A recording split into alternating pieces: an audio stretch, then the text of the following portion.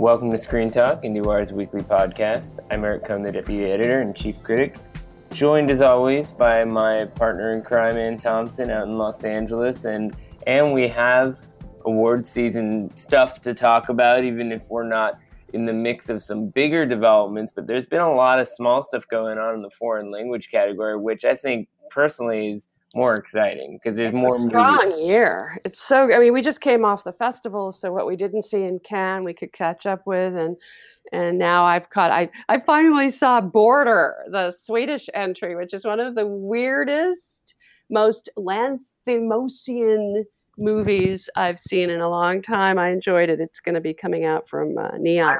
I love that you can describe something as Lanthimosian. You've come so far in this podcast. Oh, please. I always liked Lanthimos. You just like giving me a hard time. Well, but that movie is so wild, too. Border, it's this crazy kind of, gender swapping kind of fairy tale of sorts that really catches people off guard, but it's so well done. He's playing around with all the mythologies of trolls and in putting these actors in heavy makeup and giving us rules of how they, play, as it were. And I don't want to spoil it because it's such a great movie to watch unfold. It's sort of jaw-dropping in a way. So there's that. We've got this movie, Girl, from, where is that? Belgium. Lucas Dont.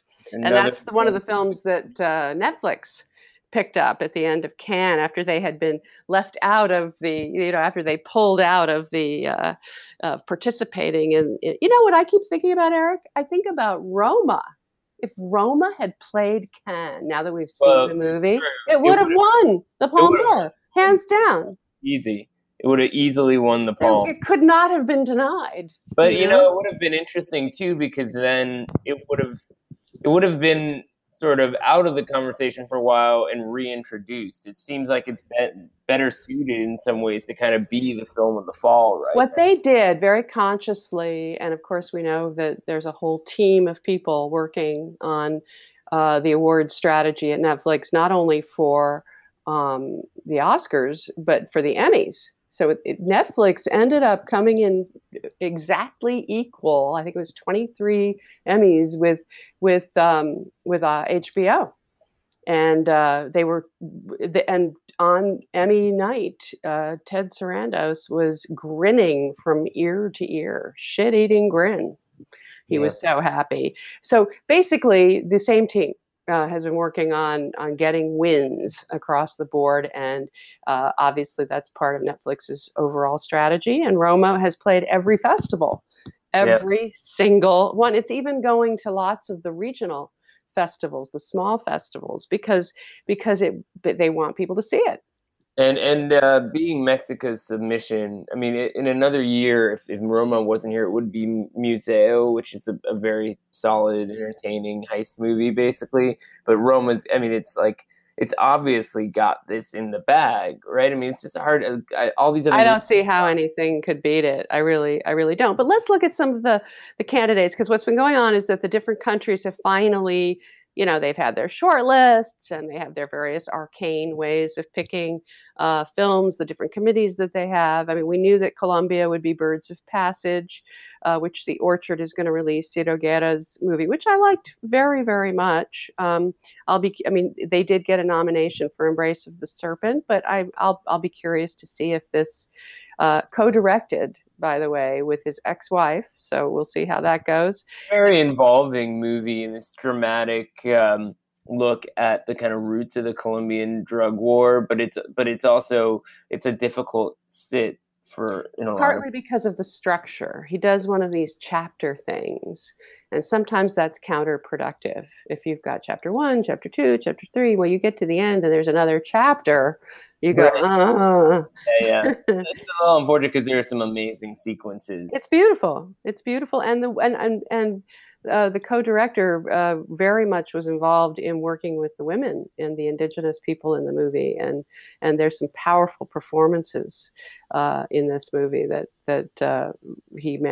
they managed to elicit.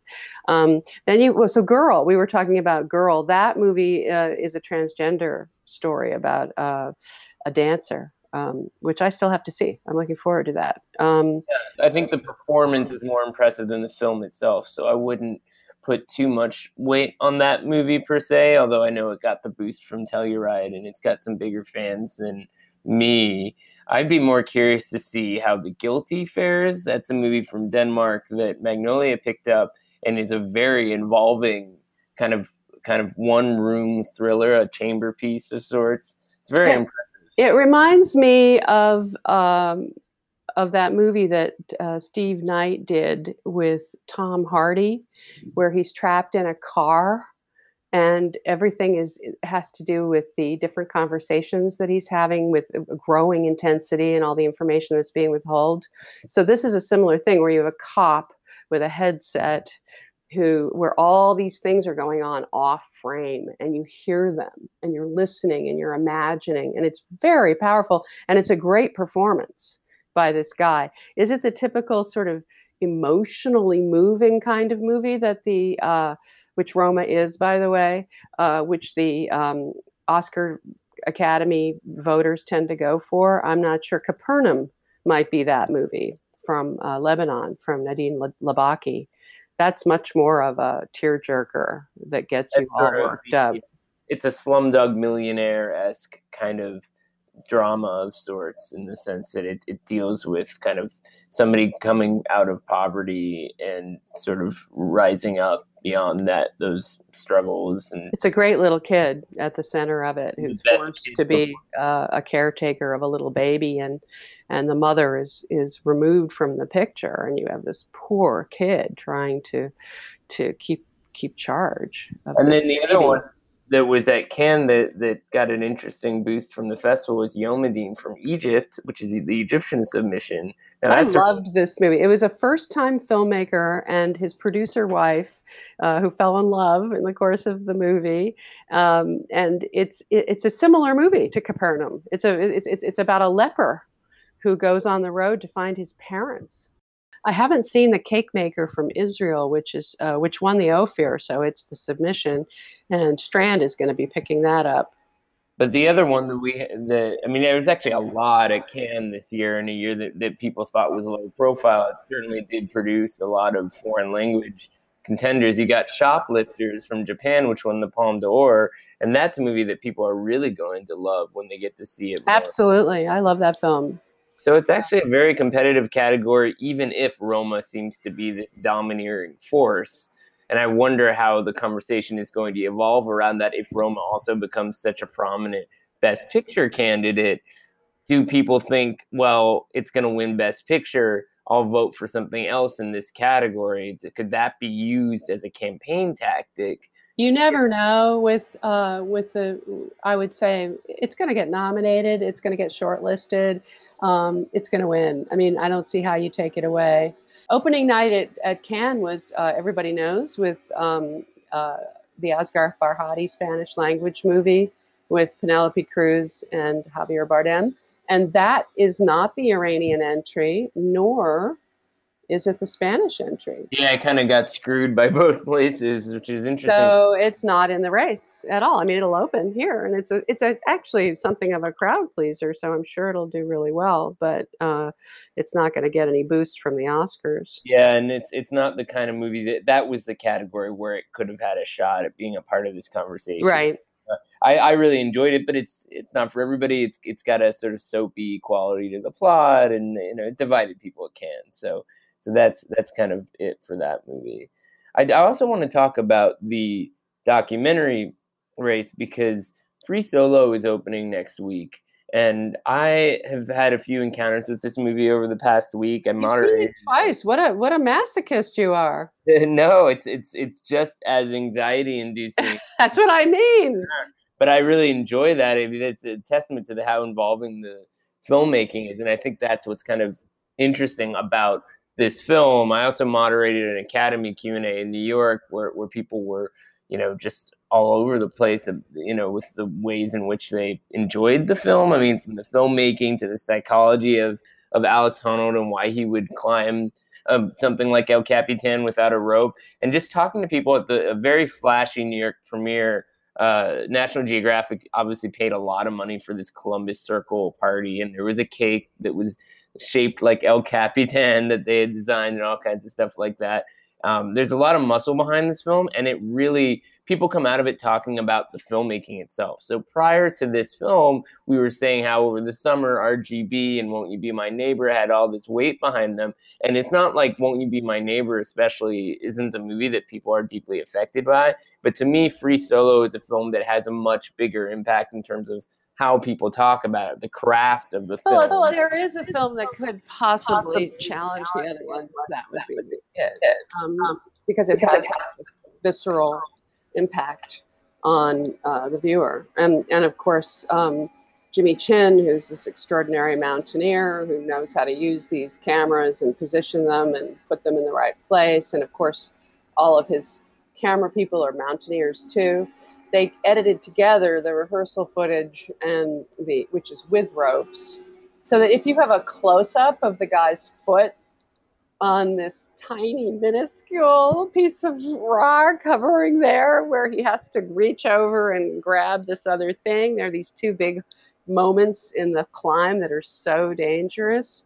That close-up comes from the rehearsal, not because they couldn't get too close while he was climbing. Yeah, no, they plotted it out really well, but I mean, it's worth noting Jimmy Chin co-directed this with Chai Versailles, and she is not a climber, and you can kind of feel that. I mean, when I was watching it the second time, one of the things that I was really processing was how much more of the movie there is beyond the climb. It really is to some degree a romance about this guy's relationship to his girlfriend, who he started dating while they were shooting the movie, and he's always kind of said, and he says in the movie that climbing is more important to him than any relationship with some girl, and that's sort of called into whoa.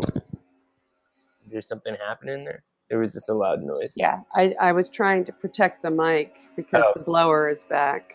Should we give him a minute? Can you hear it? Yeah. Some of it will be on the audio, but that's okay. Oh, now it's gone. All right. So it's sort of a romance with this guy. You're not, to some degree, his commitment is challenged by the question of whether or not climbing is more important to him than his partner. And I think that part of the filmmaking is very well done in addition to what they've done with the climb itself. And that really stood out to me the second time around. Is that the craftsmanship in terms of how this film is assembled really works all across the board. I also really love Won't You Be My Neighbor. And of course, that's the thing that's annoying about award season is these films shouldn't be compared at all. In some way. Three Identical Strangers is in there. There's a Hulu film called Crime and Punishment, which is moving up in the race as well. There are a lot of movies that are starting to be seen. I mean, the easy lobs are the movies that that everyone has seen, and Free Solo will be one of those movies. Everyone will see it. But there are a lot of other films that the people on the committee are going to look at and choose from. And let's not forget that there is a new Michael Moore movie opening this week, for whatever that's worth. I'm really curious to see whether that ends up being a factor. I liked the movie. I really saw it in Toronto on opening night, and it was fun to see it with this sort of roused Canadian crowd, which is sort of the friendliest crowd Michael Moore will ever have. But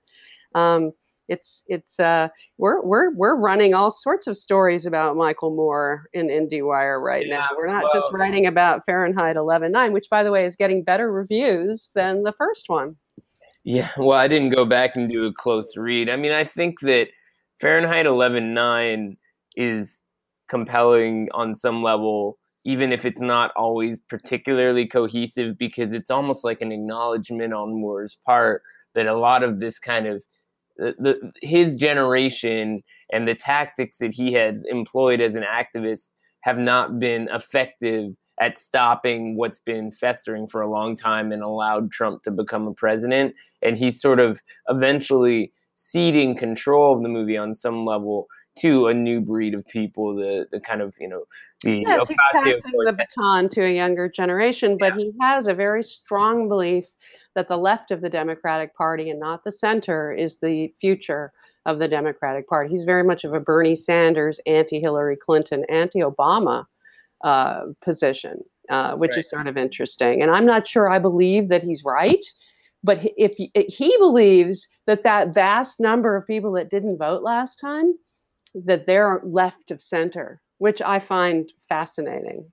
Yeah, I mean and he's not wrong in the sense that at least for the time being, the far left seems to be the most compelling narrative for the left as a whole, because the older Democratic Party has been known to compromise more often, and the GOP doesn't compromise, so the Democrats are losing, and that's something that's Well, we don't know that. We don't know well, that until the midterms. they And when have we been get up to until now. and well, and there's another narrative, which is that the election was hijacked by the Russians, and that Donald Trump doesn't represent a fair election at all. Yeah, he doesn't get into that so much, which I kind of appreciate, because it's sort of like, look, the more information is going to keep coming out about that stuff, and you can dwell on it because it is important to think about it, especially given what Mueller is investigating. But to make a movie about it now, it would become dated very quickly, and No, more he that. focuses on Flint, Michigan, and he focuses on the West Virginia school strike for the teachers, and he focuses on the Parkland kids, Right. and that's very much the stories that he's telling. So Yeah, it's narrative.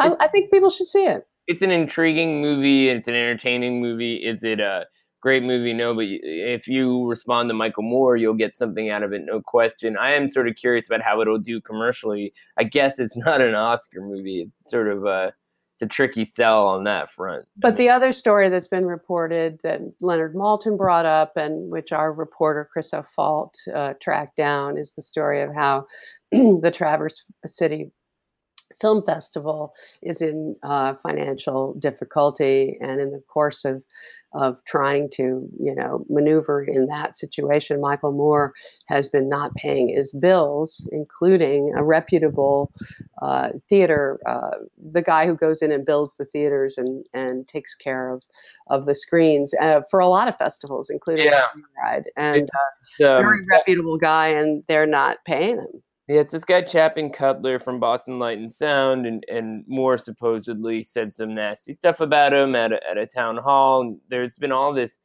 dirty stuff going on, or messy stuff going on with in Traverse City with the film festival Moore runs there. They had a guy named Joe Byer who came there from Sundance and lasted 3 weeks in the job running the festival. I And went there and I saw how hard the people worked, and they were all working around this sort of whirling dervish, Michael Moore, who, it's his festival. He's the Redford of it, or the De Niro of it. If you look at Sundance and Tribeca, he's the celebrity at its center who draws all the attention, but he's also the little emperor there, and everybody was running at his beck and call.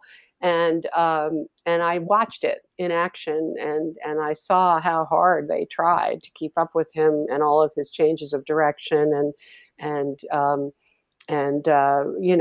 impulsive, active changes. He's not easy to work with. so, speaking of alpha male filmmaker types, there is a new Julian Schnabel movie coming out. I just as soon as you said that, I was like, I know the transition. Let's get off of Michael Moore.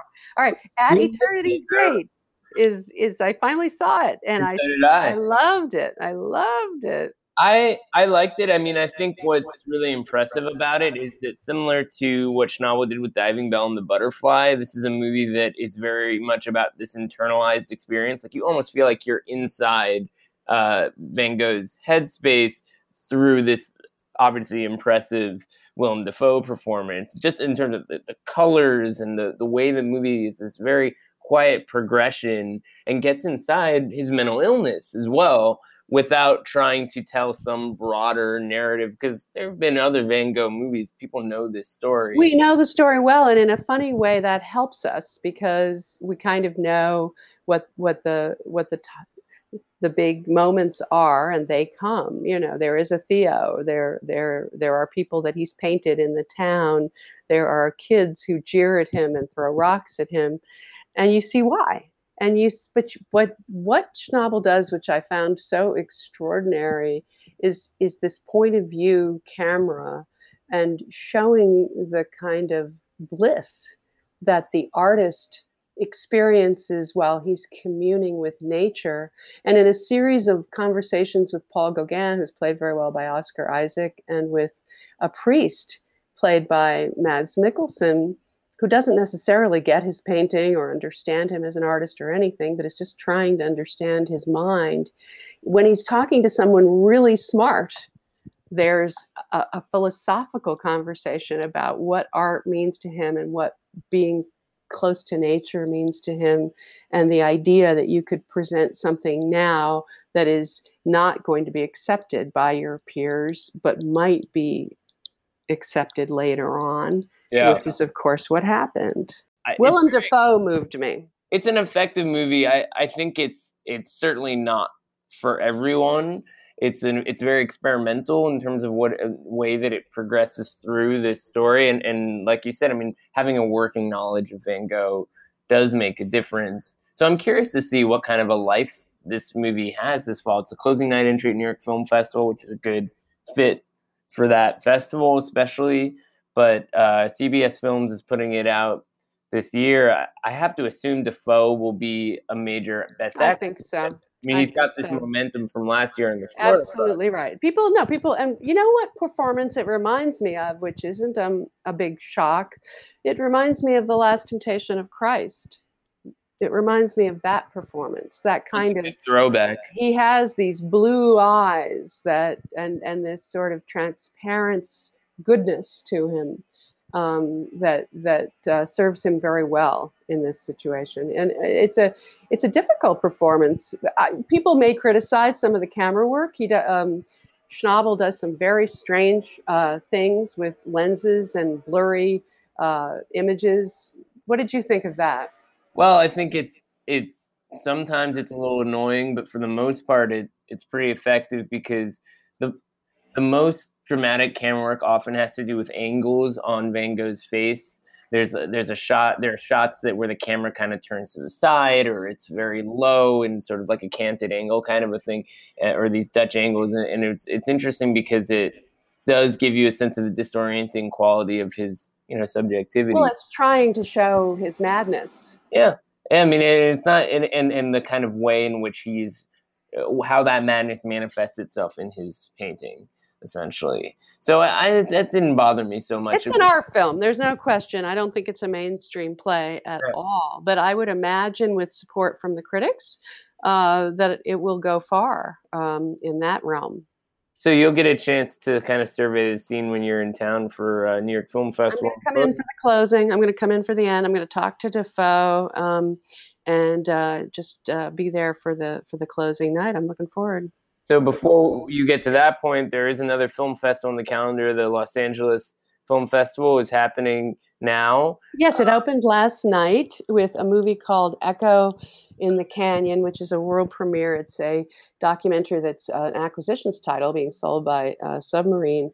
It's an interesting doc because it's a first-time filmmaker who's Andrew Slater, who's a record executive. He worked at Capitol, and he got together with Jacob Dylan, son of Bob, who's a musician in his own right, and has put on a bunch of concerts honoring the music of the Laurel Canyon rock scene of the 70s. And he does the Mamas and the Papas. And Michelle Phillips is in the film. She's hilarious. She's a hoot, talking about all the affairs she had. She didn't follow the rules at all, and neither did the men. So why not have the woman be just as free with her sexuality as they were? But there are a lot of interviews with people like Jackson Brown and Tom Petty right before he died, and David Crosby and Graham Nash. Joni Mitchell's not in it. She obviously did not cooperate. And then Jacob Dylan puts on a series of in studio and in theater concerts with a bunch of musicians, including